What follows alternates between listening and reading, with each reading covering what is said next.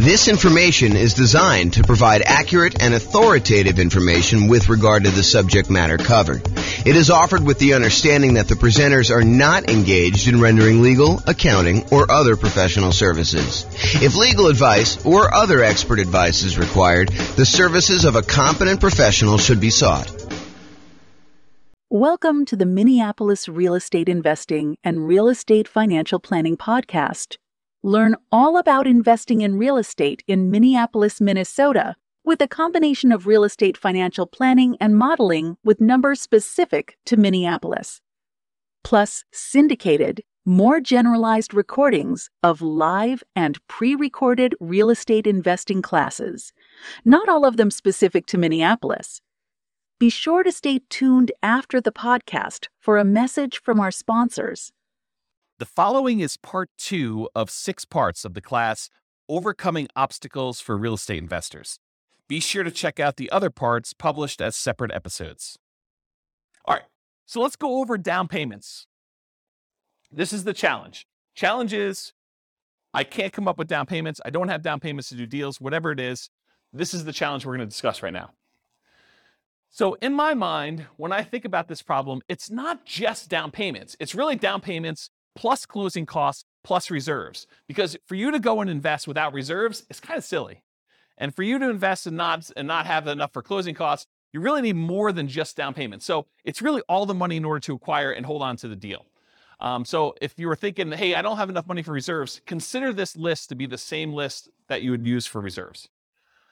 There's 2 primary groups for solving this problem. There's the strategies to reduce the need for a down payment. So I could solve this problem for you one way and say, well, let me tell you all the different ways that you don't even need down payment to do this. So we can go over all those, and we will. And then there's all the strategies to actually produce the down payment that you might need. So let's go over both these.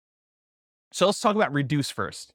Reducing the need for the down payment so that you don't even need the down payment maybe, or you need much less of the down payment. So the first one, really, really obvious. Minimize price. You minimize your down payment. If you're going to go look at properties and you've been looking at $500,000 properties, maybe you go to a different market and you look at $400,000 properties or $300,000 properties or $200,000 properties or $100,000 properties. But if you reduce the price you're looking at, you can reduce the amount you need for down payment. Next one is bring in a partner who has down payments. So if you don't have enough for down payments, you can reduce your need for down payments by finding someone who does have down payments, and you can reduce that need for yourself, okay? There are lots of people out there that they don't have the time or the knowledge or the expertise or the desire to go out there and find deals, but they have the down payment and they're willing to partner with somebody who has that time. You just got to go find them. And we'll talk about finding them in the other section where we talk about finding. Plus, all of these nothing down financing options. So here are all the different strategies where you can acquire properties with nothing down. You can use hard money loans. Usually, not always, it's 70% of the after repaired value. It's usually not owner-occupant. Most hard money lenders, because they want to remain commercial lenders, will not loan to you as an owner-occupant in a property. They tend to be shorter term. You're not usually getting hard money loans, or you're not usually wanting to have hard money loans for more than 6 months at a time, something like that. They can be a little bit longer. They can be a little bit shorter, depending on who you get it from. They're usually at a higher interest rate, and they're often used for doing strategy where you do the BRRRR strategy. If you watch the whole class we did on the BRRRR strategy, buy, rehab, rent, refinance, and then if you have the 4th R there, it's also repeat. So you can do strategies for that. So hard money is one strategy you don't need to have down payment. Some hard money lenders might ask you for a down payment, but most of them are not, or they're going to have limited ones. Private money and hard money are different in that hard money are people that are in the business of loaning money. So, they're used to making real estate loans secured by the property. Private money is when you go have a Thanksgiving dinner and you talk to grandma and she's like, I got my money in the CD and it's earning 1%. And you're like, I'm flipping houses and I'm paying someone 9%, 10%, 12%, 15% in order to borrow the money there. She's like, man, I would be happy with 5%. And you're like, grandma, you got a deal. I will go ahead and borrow money from you and I'll pay you 5%. And so now you have a private money lender, someone that you know. That's part of the definition. It's usually someone that you already know who's willing to loan the money for that. And the terms are going to vary wildly because it's a private loan between friends and family usually. So it's really up to you and how you negotiate that, whether it's interest only, whether it's, all the money's out all the time. If you use it and give it back and pay it back, if it's, higher interest rate, lower interest rate, the term of the loan, All that's negotiable because it's a private individual and you're negotiating all the details yourself. And those can also be used for that BRRRR strategy that we've covered before. And then another nothing down loan, USDA loan. USDA loans is U.S. Department of Agriculture. They are rural properties only. So you have to be in an area that is qualified for USDA. You can look it up on the USDA website as to whether or not whether a particular house is in the USDA area.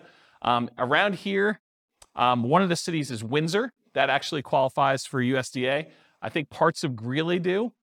Wellington does. So Severance does. So those types of cities, they have to be pretty rural in order to qualify for those. But those are true nothing down loans. You do need to own or occupy them. So you're probably doing something like a nomad strategy for doing USDA. A nomad strategy is where you move into a property, you live there for a year, you get owner-occupant financing, which is lower down payment usually, and much better interest rates. A lot of times you'll have PMI if you put less than 20% down, which is fine. You calculate that in, and usually it's still better. But you move in for the property for a year, and then once you live there for a year, then you convert it to a rental, and so you're able to acquire property with, in this case, USDA loan, nothing down, and then you're able to acquire rental property that way. So if you needed a way to buy properties without down payments, that's one example of how you could do it. And so all USDA loans, as far as I know, are owner-occupant only, cannot do them with investments. VA loans, so you must have VA benefits. You must have served in the military or had some very close family member. I think spouses can get VA benefits, especially if their spouse passed. I don't know the exact criteria, but I think it's stuff like that. But you have to have VA benefits to do it. That is also a nothing down loan program. It's probably one of the best loan programs out there, honestly. And it's not like you need to be in a specific area. It's not like a rural property. It's you, the person, needs to qualify for the VA financing. And so you can buy those with nothing down.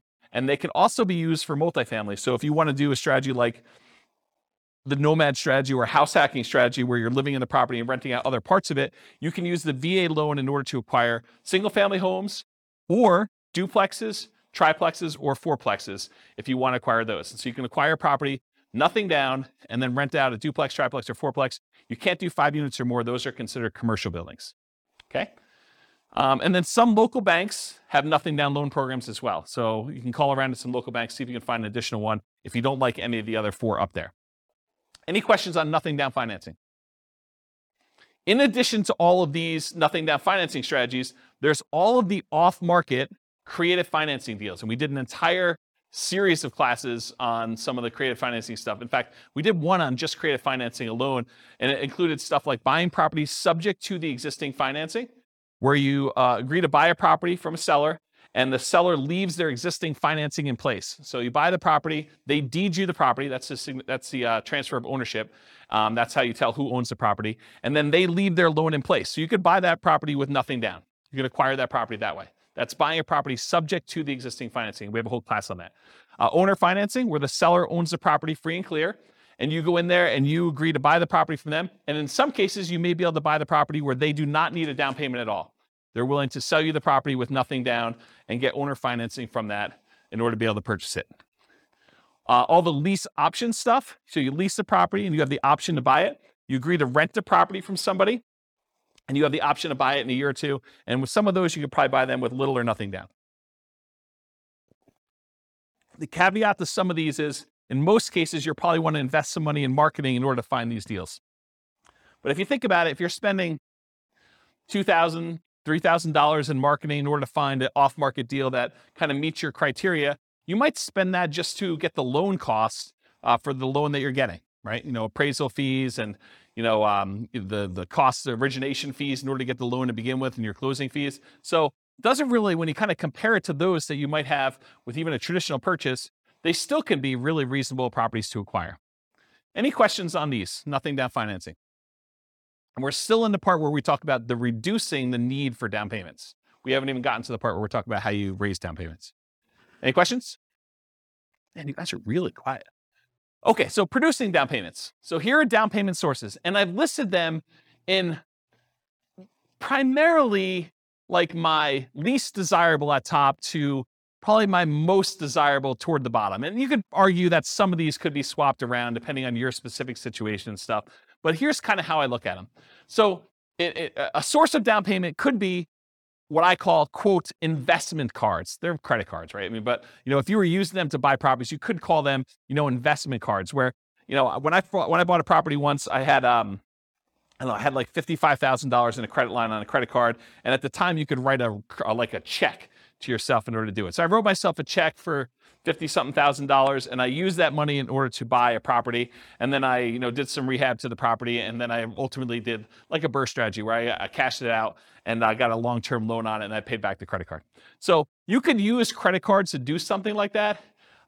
During one class, in a moment of weakness, I actually told you the alternative way to use credit cards in order to raise down payment money, which I will not recover here because I definitely do not encourage you to do this, but it is there. It's an Easter egg for you guys. I left it in the recording when I published the class. How many people know what I'm talking about when I said that it's in class? Do you guys remember seeing this? Okay, you do remember it? Okay, don't talk about it, but yes, it was definitely in the class. I talked about the strategy for using your credit card very creatively in order to come up with down payments. Go find another class to do that. So normally, I won't really recommend using investment cards, credit cards to do your down payment. That's why it's the top of the list. It's like my least favorite strategy for doing this. Another way to do down payment sources, security deposits. Again, I don't really recommend this either, but you acquire enough rental properties, you probably have a certain amount of money from security deposits sitting in your bank account that you could, at least in theory, use in order to do down payments in order to acquire properties. Again, not something I'd recommend, but you could do it. A similar thing with maintenance reserves. If you're keeping 6 months or 12 months worth of reserves per property in the account, and you've got just sort of sitting there, some people may be tempted if the right deal came around to say, look, I'm going to temporarily go really lean on my reserves and use part of these in order to go fund the purchase of a down payment on a new property in order to acquire it because the deal's so good and I don't otherwise have the down payment. And then I'm very aggressively going to replace those maintenance reserves with money. And if things really, really got bad, I do have extra source of reserves somewhere else. Maybe it's a credit card or maybe it's a line of credit, or maybe it's a HELOC or something like that. So you could do something like that. So maintenance reserves, another one. Property equity. So if you've got equity in other properties, you got a free and clear property, you got a property that you can do a cash out refinance on. Maybe it's an investment property you do a cash out refinance. Maybe it's an owner occupant property that you can do a cash out refinance on. But any of those things where you have property equity in other properties that you could do, you could either sell those properties, you could refinance them, or in some really creative cases, you may be able to pledge the equity in a property in order to have a owner financing seller agree to do the property. If you say, look, I'll give you a lien against my other property in lieu of a down payment in order to buy your property, something crazy like that. Depreciation. So depreciation is the tax benefits you get by owning a rental property. It has to be a rental property. And usually it comes in the form of reduced taxes that you need to pay in at the end of the year. Although you could actually go and adjust the, whatever they call that. I actually probably know the name of this by now. But when you have a job and you figure out how many exemptions you have, you fill out that form and you hand it to your employer and that determines how much they take out in taxes so that you don't get hit with a big tax bill at the end of the year. Well, if you have a bunch of rental properties, you could adjust that number. Well, I should say it this way. If you have a bunch of rental properties where you normally get a big tax refund check at the end of the year, you could adjust those numbers so that you get less of a check at the end of the year and you actually get more back in your paycheck each month or each week or each 2 weeks, whatever you get paid at. And so you could actually get the money sort of as more immediate cash flow. But a lot of folks, when they acquire rental properties and they leave their earnings things in place, at the end of the year, they end up getting a much bigger refund check back because they end up doing their taxes and the depreciation gets all benefited to them at the end of the year. So you can almost think about any tax refund check you get, although I specifically talk about depreciation here, you can look at that as a source of down payment money for when you're acquiring property. So depreciation would be a way to do that. Retirement accounts. So if you have a retirement account, maybe you switch that over to be a self-directed retirement account, or maybe you take some type of loan against the retirement account and you do that. Family members, if you're doing legacy nomad is when you're acquiring properties and, mom and dad or grandma and grandpa are actually loaning you the money or gifting you the money, and they're not usually loaning to you too, usually gifting you the money in order to be able to acquire properties. Maybe for estate planning reasons, they're like, look, you're going to get something when I pass anyway. I might as well give you $20,000, $50,000, whatever it is, in order to do a down payment on this property while we're still alive, sort of clean our estate, help you now sort of situation. So family members could be doing that or doing nomad by proxy. Maybe mom and dad want to invest in real estate and you're willing to be the person that moves into the properties and you guys agree you're going to split the property 50-50 or whatever you agree to. So your part of it is you move into the property, you live there for a year, mom and dad provide the down payment for you, and now you're a 50-50 partner with mom and dad in a property where you're doing nomad.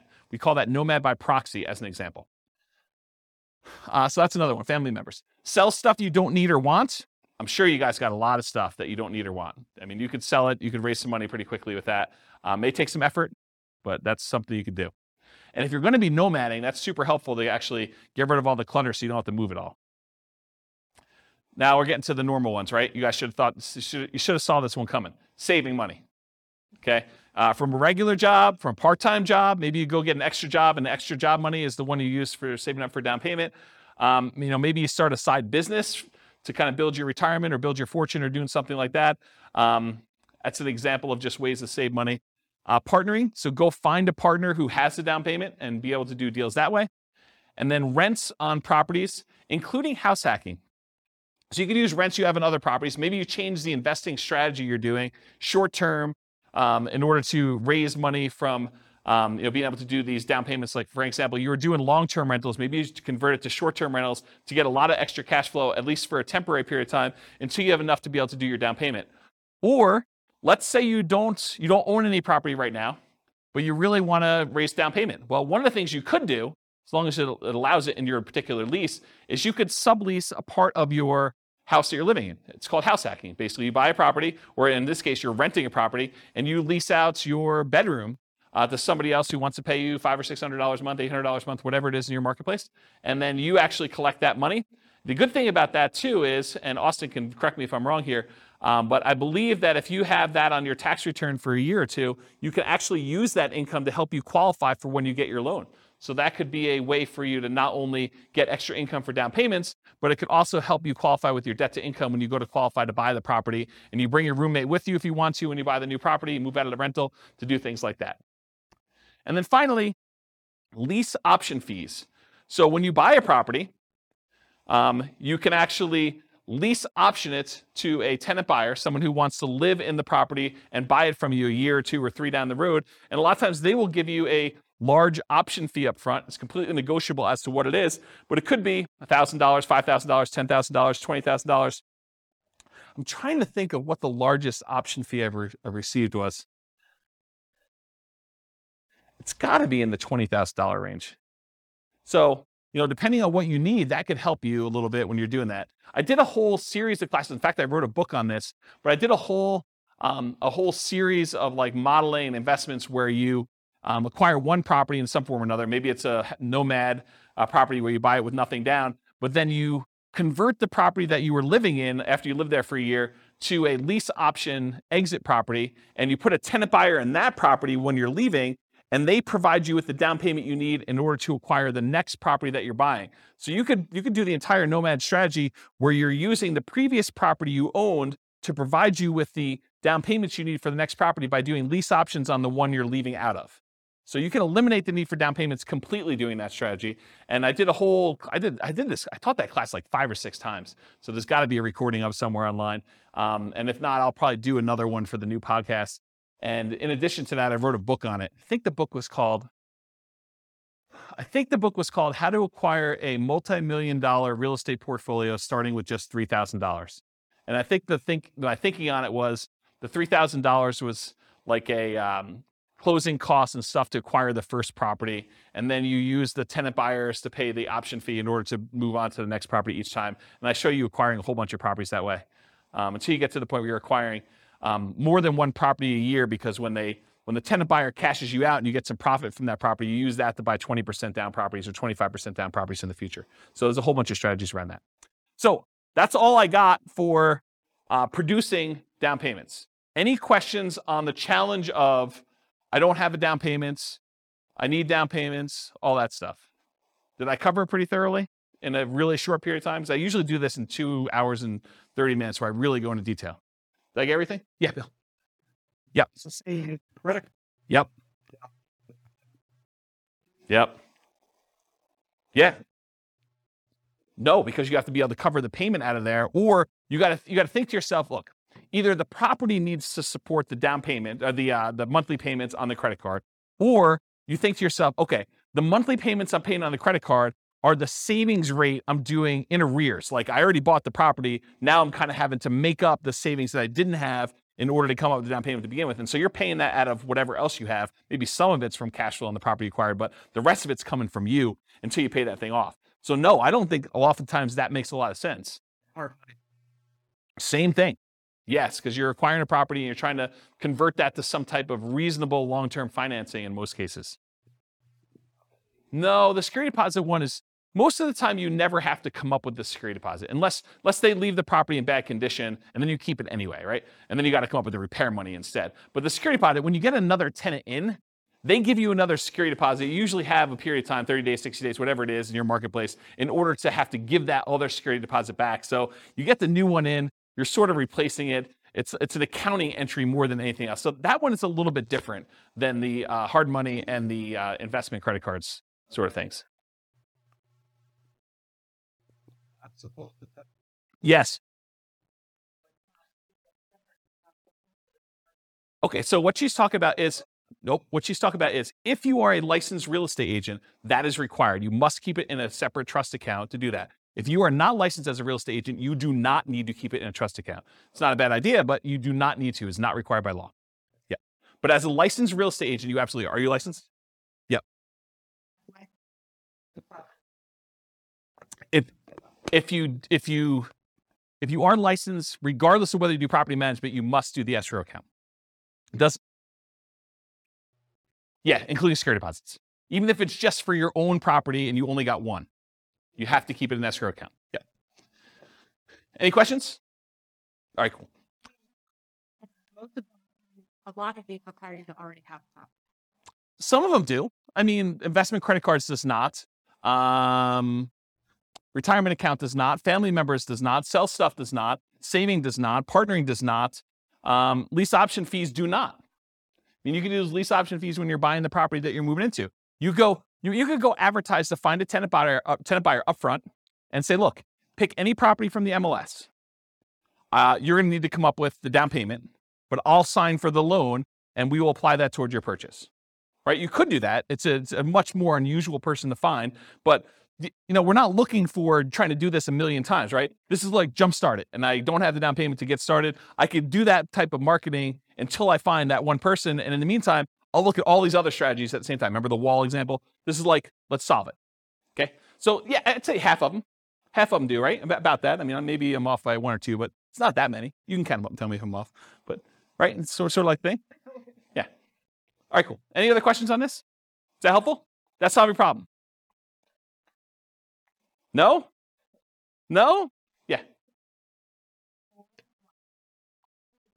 Oh. Yeah. You could borrow against your own life insurance policy.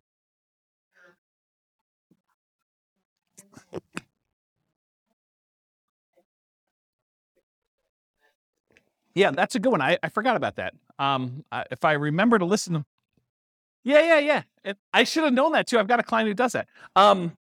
Yeah, I probably should have listed that on my list. If I ever listen to my own recording, or for some reason somebody was willing to email me to remind me to do that, that'd be great. And I will definitely add that to my list because that's when it should be on there. Yeah, that's awesome. Thanks. So there's some variations on that, but it can be used with sort of that infinite banking. And I'd have to really stop and think about what the infinite banking is because I learned about it and read a bunch of books on it, but I haven't actually implemented it myself. And so I want to think about like how it all works. But I think it's related to that concept of you get the life insurance policy. Once you get enough money, then you can borrow the money from yourself and you kind of keep your money constantly compounding and stuff like that. But yeah, I'd have to really think of it through, but maybe. The definite maybe on that one. Yeah. Cool. Any other questions? This concludes part 2 of 6 of Overcoming Obstacles for Real Estate Investors. Listen to the next episode, part 3 of 6, on overcoming negative cash flow. With home prices up, mortgage interest rates up, and rents up, but not quite enough to counteract the higher prices and interest rates, cash flow on rental properties in Minneapolis is harder than ever. Book a call with the Real Estate Financial Planner to apply our proprietary 88 strategies to improve cash flow on your rentals. See the show notes for a link to schedule your call and improve your cash flow today. If you're a real estate agent, lender, or professional in Minneapolis that wants to help our real estate investor listeners, consider reaching out to learn about collaboration opportunities with this podcast. We'd love to add more value to our listeners by having you assist our investors buy, sell, and finance their real estate investments. See the show notes to schedule a call to discuss collaboration opportunities.